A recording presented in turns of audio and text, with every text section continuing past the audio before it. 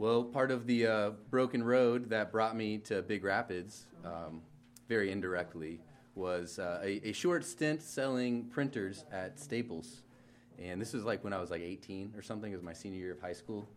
And I got hired right before the Christmas season, and they said, we need someone to be Santa Claus.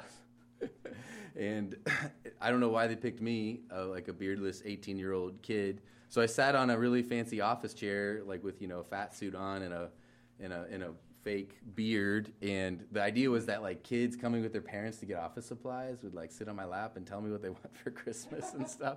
And again, this is like my first week working at Staples, and it was pretty awkward to say the least, because no kids are like, that's really Santa. Santa really hangs out in Staples on a Saturday and in December. And also I was young, and I got done, and the rest of my shift I had the like imprint of the beard on my face, so I just looked weird, and I was kind of a little bit of a weirdo at Staples in general.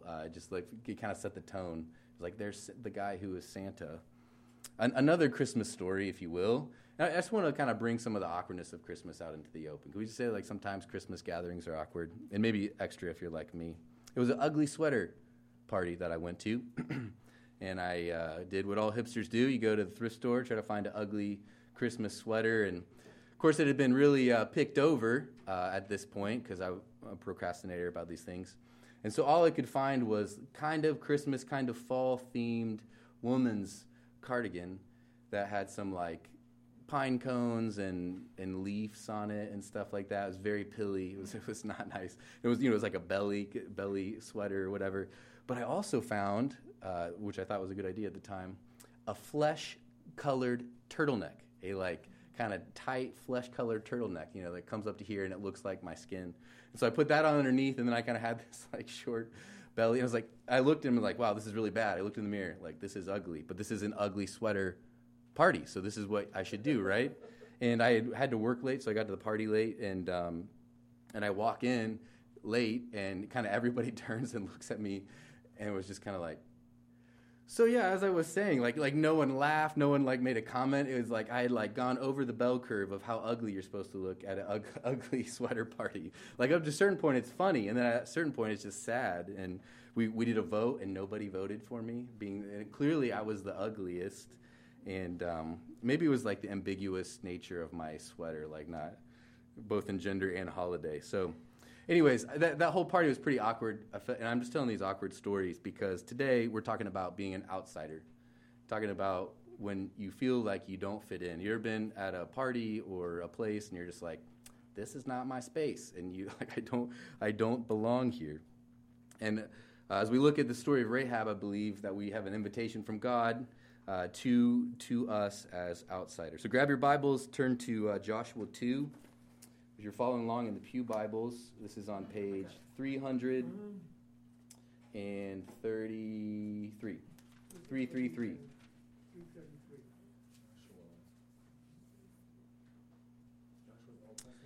We're going to walk through the story of Rahab here. And the reason we're doing this, the reason why we're talking about all these obscure Old Testament stories, which, by the way, it's okay if it's making you uncomfortable. Last week we looked at Tamar, still not sure how to pronounce that. And, it involves some, stank face from Ashley. Super uncomfortable story, not a super fun thing to discuss at Connecting Group. Here we have the S word in our sermon text with the name of that town. So you got to say that in church. Good job, Natalie. And also we have a prostitute. And we're talking about these awkward, difficult stories because God in his sovereignty and his providence through Matthew, the author of one of the biographies of Jesus, he ordained to bring extra attention to these women in the genealogy, in the family tree of Jesus. And so we want to look at these women and consider why. Why are these women included by name, which is not common in family trees or family lines to acknowledge the women in this time. And one of the reasons we're doing this is that we celebrate Jesus coming, is also we want to just take a time looking at his birth to know that any baby born comes from previous generations. And as a church, we're seeking to gather around this idea of following Jesus together. We don't just want to be his fans, like agree with him in our brains.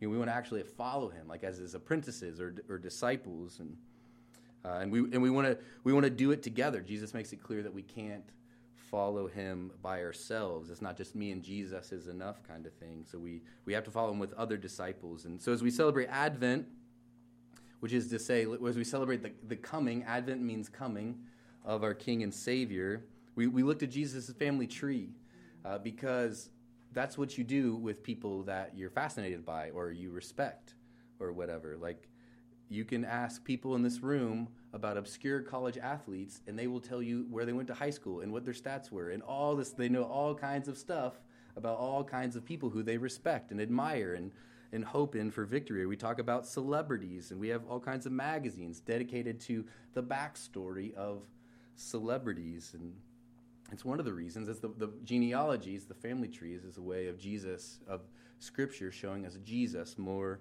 fully. And God's pointing out through Matthew's biography of Jesus specific details about who gets included in God's family. And so there's kind of two questions I want us to consider as we look at Rahab's story.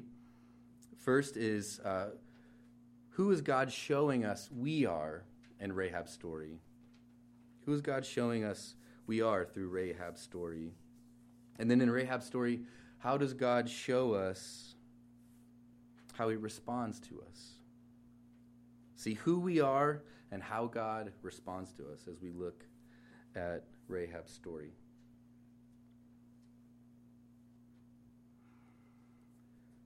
So Natalie read the story for us.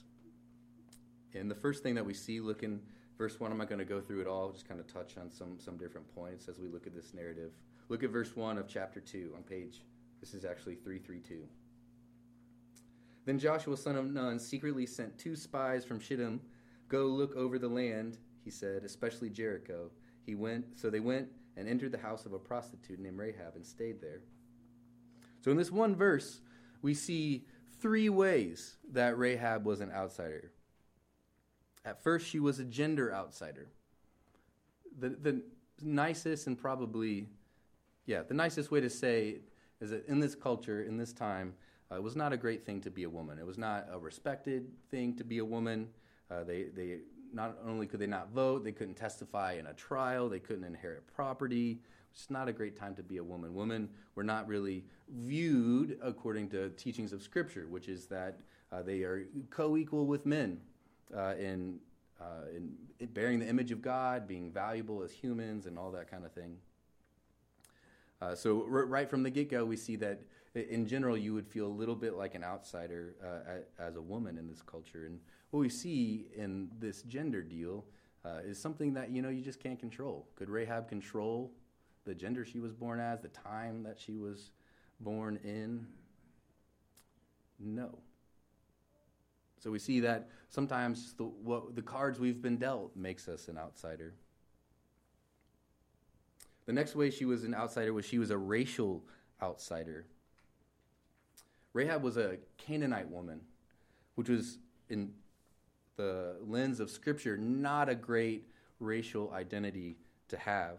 A little backstory of where we are in the story of God's people in the Old Testament.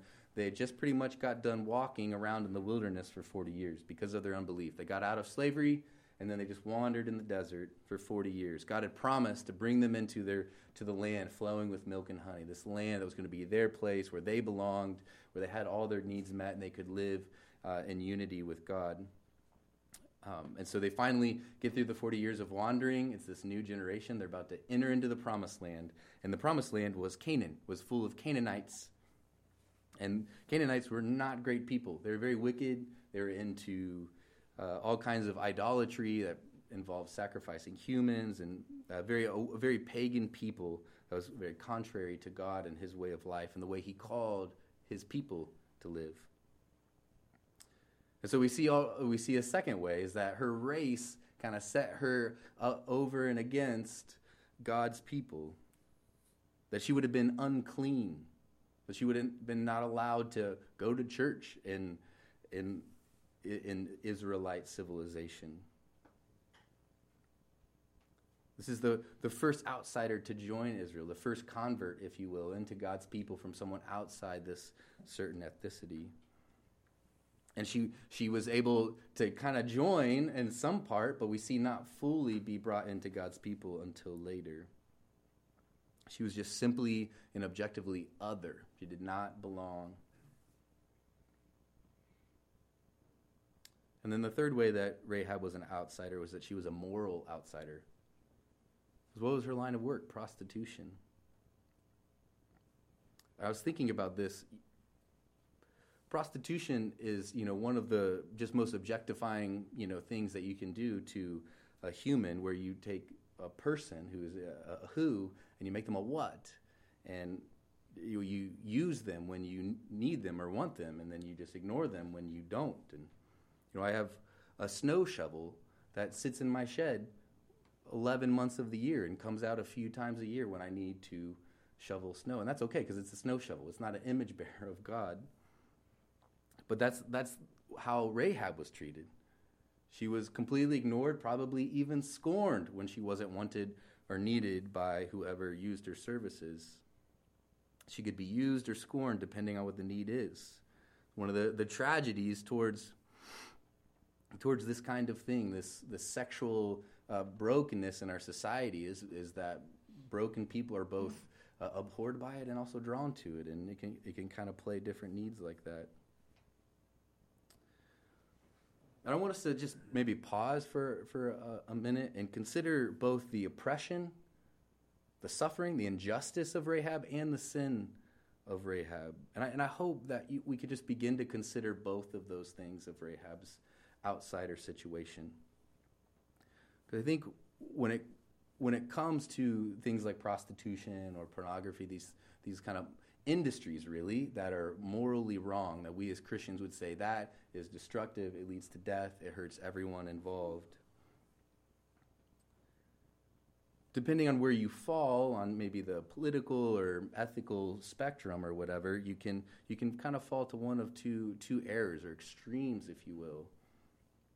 If you're on kind of the more conservative moral side, then you would look at prostitutes, people involved in pornography, and see them only as sinners, only as people who are hopeless, who are wicked and maniacal and trying to destroy America and the family as we know it.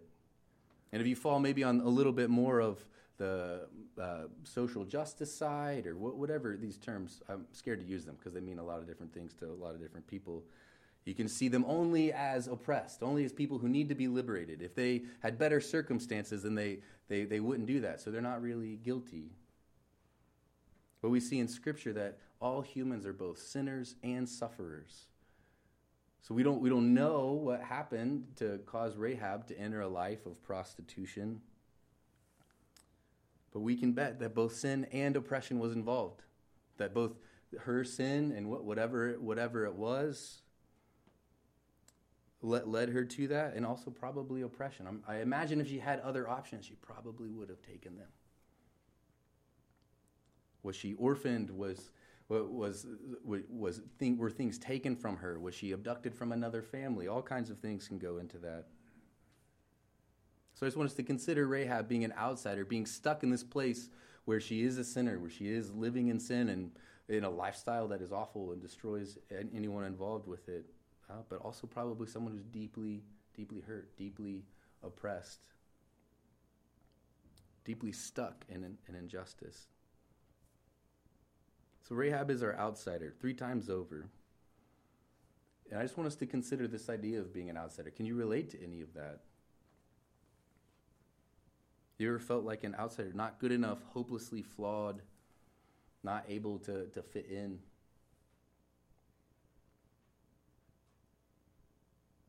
Because we see outsiders in Jesus' family tree.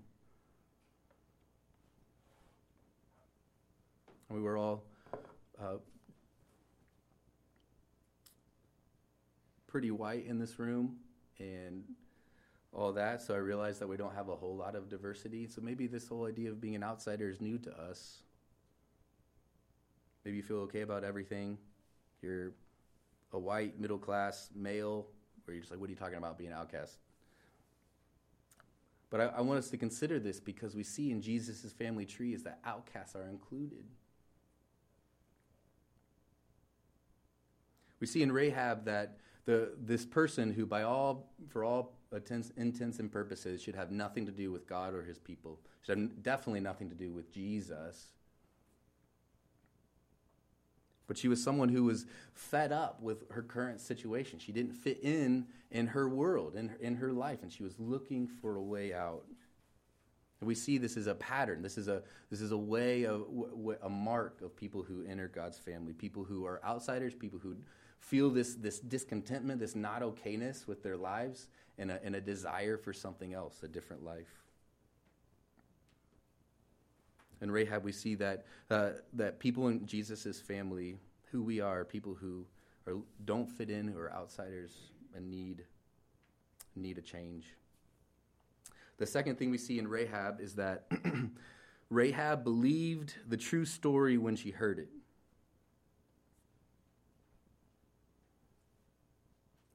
If we can't just use our imaginations for a minute, she feels alone, both scorned and used. She feels dirty. She feels hopelessly stuck in this life that she's in Jericho. It's not super hard to wonder why she would hide the spies and help them escape. Her home base wasn't safe. It wasn't okay. And this is just such an incredible moment in Scripture. If you look in verses 8 through 13, look what Rahab says to the spies. Before the spies lay down for the night, she went up on the roof and said to them, I know that the Lord has given this land to you, and that a great fear of you has fallen over us, so that all who live in this country are melting in fear because of you. We have heard how the Lord dried up the water of the Red Sea for you when you came out of Egypt, and what you did to Sihon and Og, the two kings of the Amorites east of the Jordan, whom you completely destroyed. When we heard it, our hearts melted, and everyone's courage failed because of you. For the Lord your God is God in heaven above and on the earth below. Now then, please swear to me by the Lord that you will show kindness to my family, because I have shown kindness to you. Give me a sure sign that you will spare the lives of my father and mother, my brothers and sisters, and all who belong to them, and that you will save us from death. I want us to see just the simple but very profound faith and trust that Rahab has. Like, she didn't get a Bible. She didn't hear the full deal of who God is and how he operates. She heard some facts about who he is and what he has done. And look at her confession in verse 11. For the Lord your God is God in heaven above and on the earth below. So in this not fully formed theology, she heard truth about who God is and what he's done through his people, and then she acted on it. She staked her life on it. What do you think a wicked pagan people would do to a prostitute who committed treason? And look at the incredible comparison. This woman is woke. She's like looking around and seeing what's going on. Because she said, when we heard all this stuff, again, look at the first part of verse 11. When we heard of it, our hearts melted, and everyone's courage failed because of you. So she's looking around at her home team and just seeing a bunch of scared, wicked people. And then through the stories that she heard from who God is, she saw a big, powerful God who was present to his people, who worked for them and through them.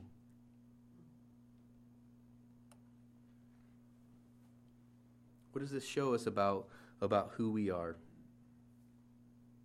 If we're letting Scripture form us, let Scripture inform how we view our lives rather than the other way around.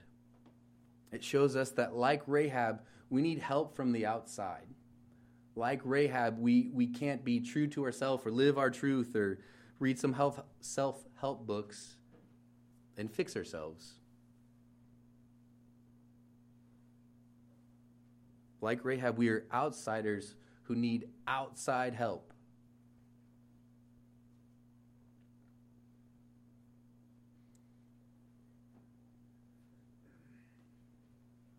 is just staggering that the people in Jesus' family tree are not the winners, are not the elite. Even King David, who's pretty legit, man after God's own heart, was a terrible person, a terrible husband and father, committed murder and adultery. Like even the winner, if you will, is pretty unlovable. Those of us who call Jesus Lord, who call themselves Christians, we see that Rahab's story is our story, and that we're outsiders who need outside help. To some of us, by the mercy of God, that might seem obvious. It might be easy to admit, yeah, of course, I know I need help. But I think to a lot of us, we are entrenched in a culture where needing help is the sin. Stating your needs, stating that you can't do it on your own is a sin. We get mad at people when they ask for stuff that we can't do. Why? Because we're at the end of our rope, and that's not where we're supposed to be. We're supposed to be competent and wise and on top of our lives by ourselves all the time.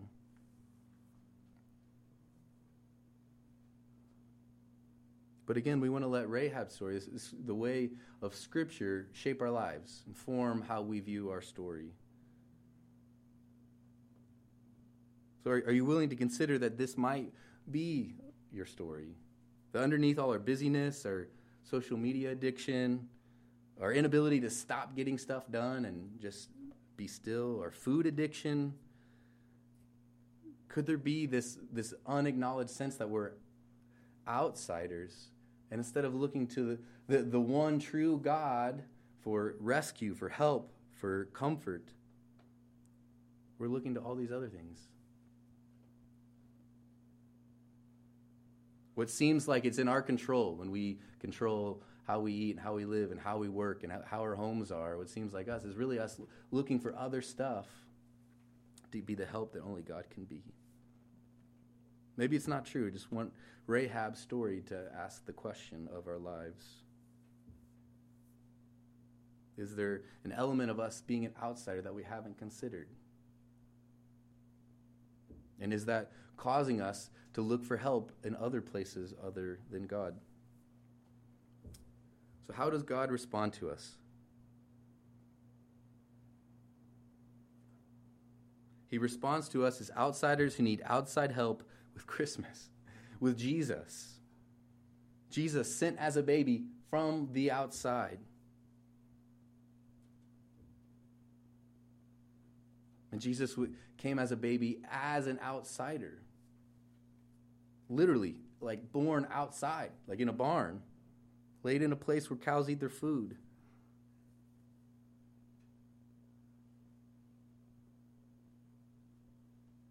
He is our outside help, and in the fact of his birth, and the fact of his life on the earth, and the fact of his death and resurrection, God's showing us that he is what we're longing for, that the stories are true. Rahab had heard stories of who God is and what he's like, and we see in Jesus that they are true.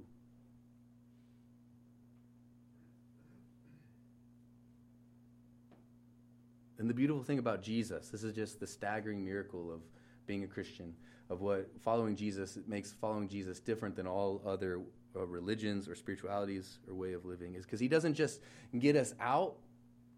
We see Rahab and her getting out of Jericho and joining Israel to some degree as kind of like a precursor, like a hint of the true redemption and salvation. Because as he came as a baby, he didn't come just to change our circumstances, because eventually he'll take our place for our sin. He'll take our place for the suffering that we've experienced at the hands of other people's sin and the sin that we've done, making us guilty. He'll absorb our sin and our shame. He'll become the outsider so that through him we're made new. All the things that make us outsiders, all the things that keep us unclean and buried in shame aren't just like tolerated or not talked about. We just find a crew that won't talk about the ugly stuff. It's actually taken away and redeemed. We're made new. In Christ, we don't just get a changed circumstance. We become a new creation. And we see this real clearly in Rahab's story. Flip over the page to chapter 6.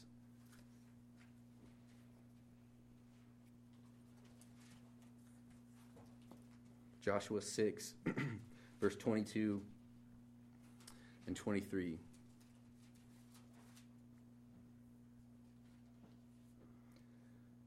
Joshua said to the two men who had spied out the land, "Go into the prostitute's house and bring her out and all who belong to her in accordance with your oath to her."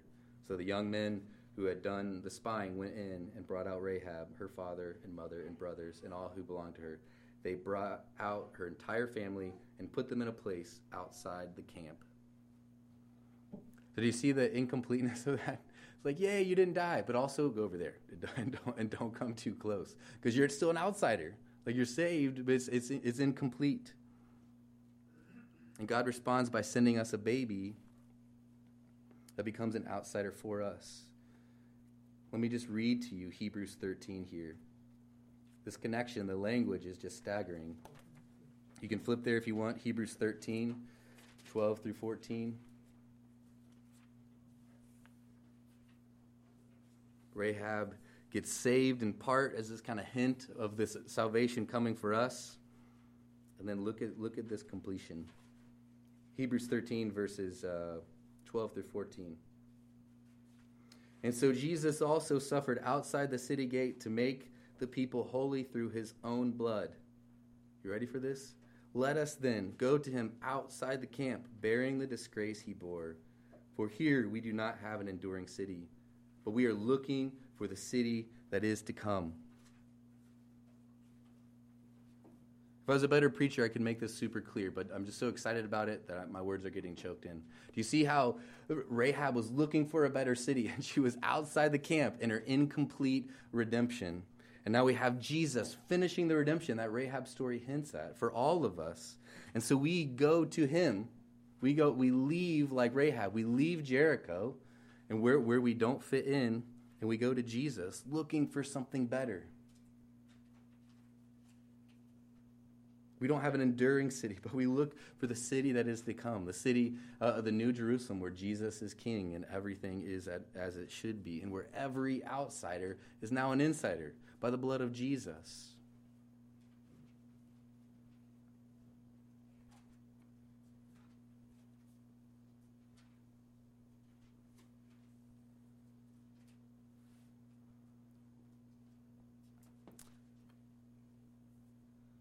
I know we're all super busy, so these Advent sermons, I try just to be like, consider and think rather than, let's do a bunch of stuff, because we're all doing too much as it is. So here's something to think about. My guess is that there's probably two groups of people here. I pray to God that there's two groups of people here, and that just to consider where you would fall. You might not be fully in one of these groups, but which one would you lean to? Because the first group might be, I think, are the people, those of us who know all too well how much of an outsider we are. We haven't felt like we belong ever. Like, we felt like an outsider in our own families that we were born in.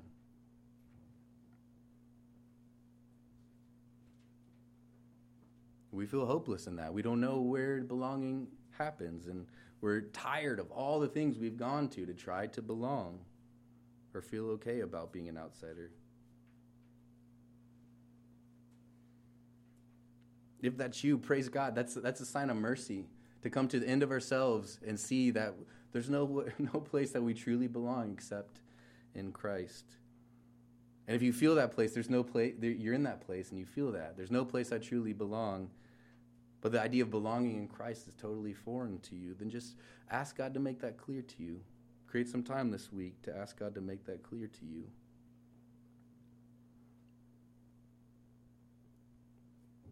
The second group might be some of us who just have no idea what we're talking about with being an outsider.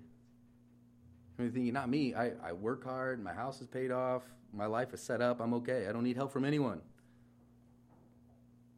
God, I need God to save me. I need him to get me out of hell free. But now I will live my own way.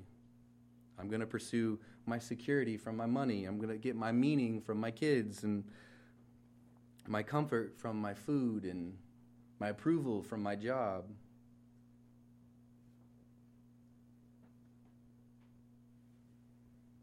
You just be careful. Just consider that.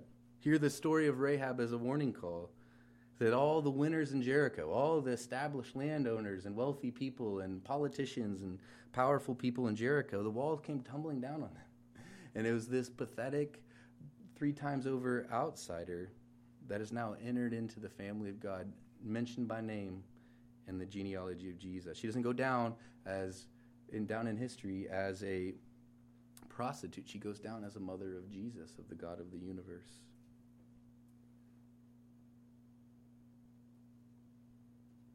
For those of us who will acknowledge the shame, acknowledge our not rightness, instead of give our resumes of all the things we've done to try to make ourselves right.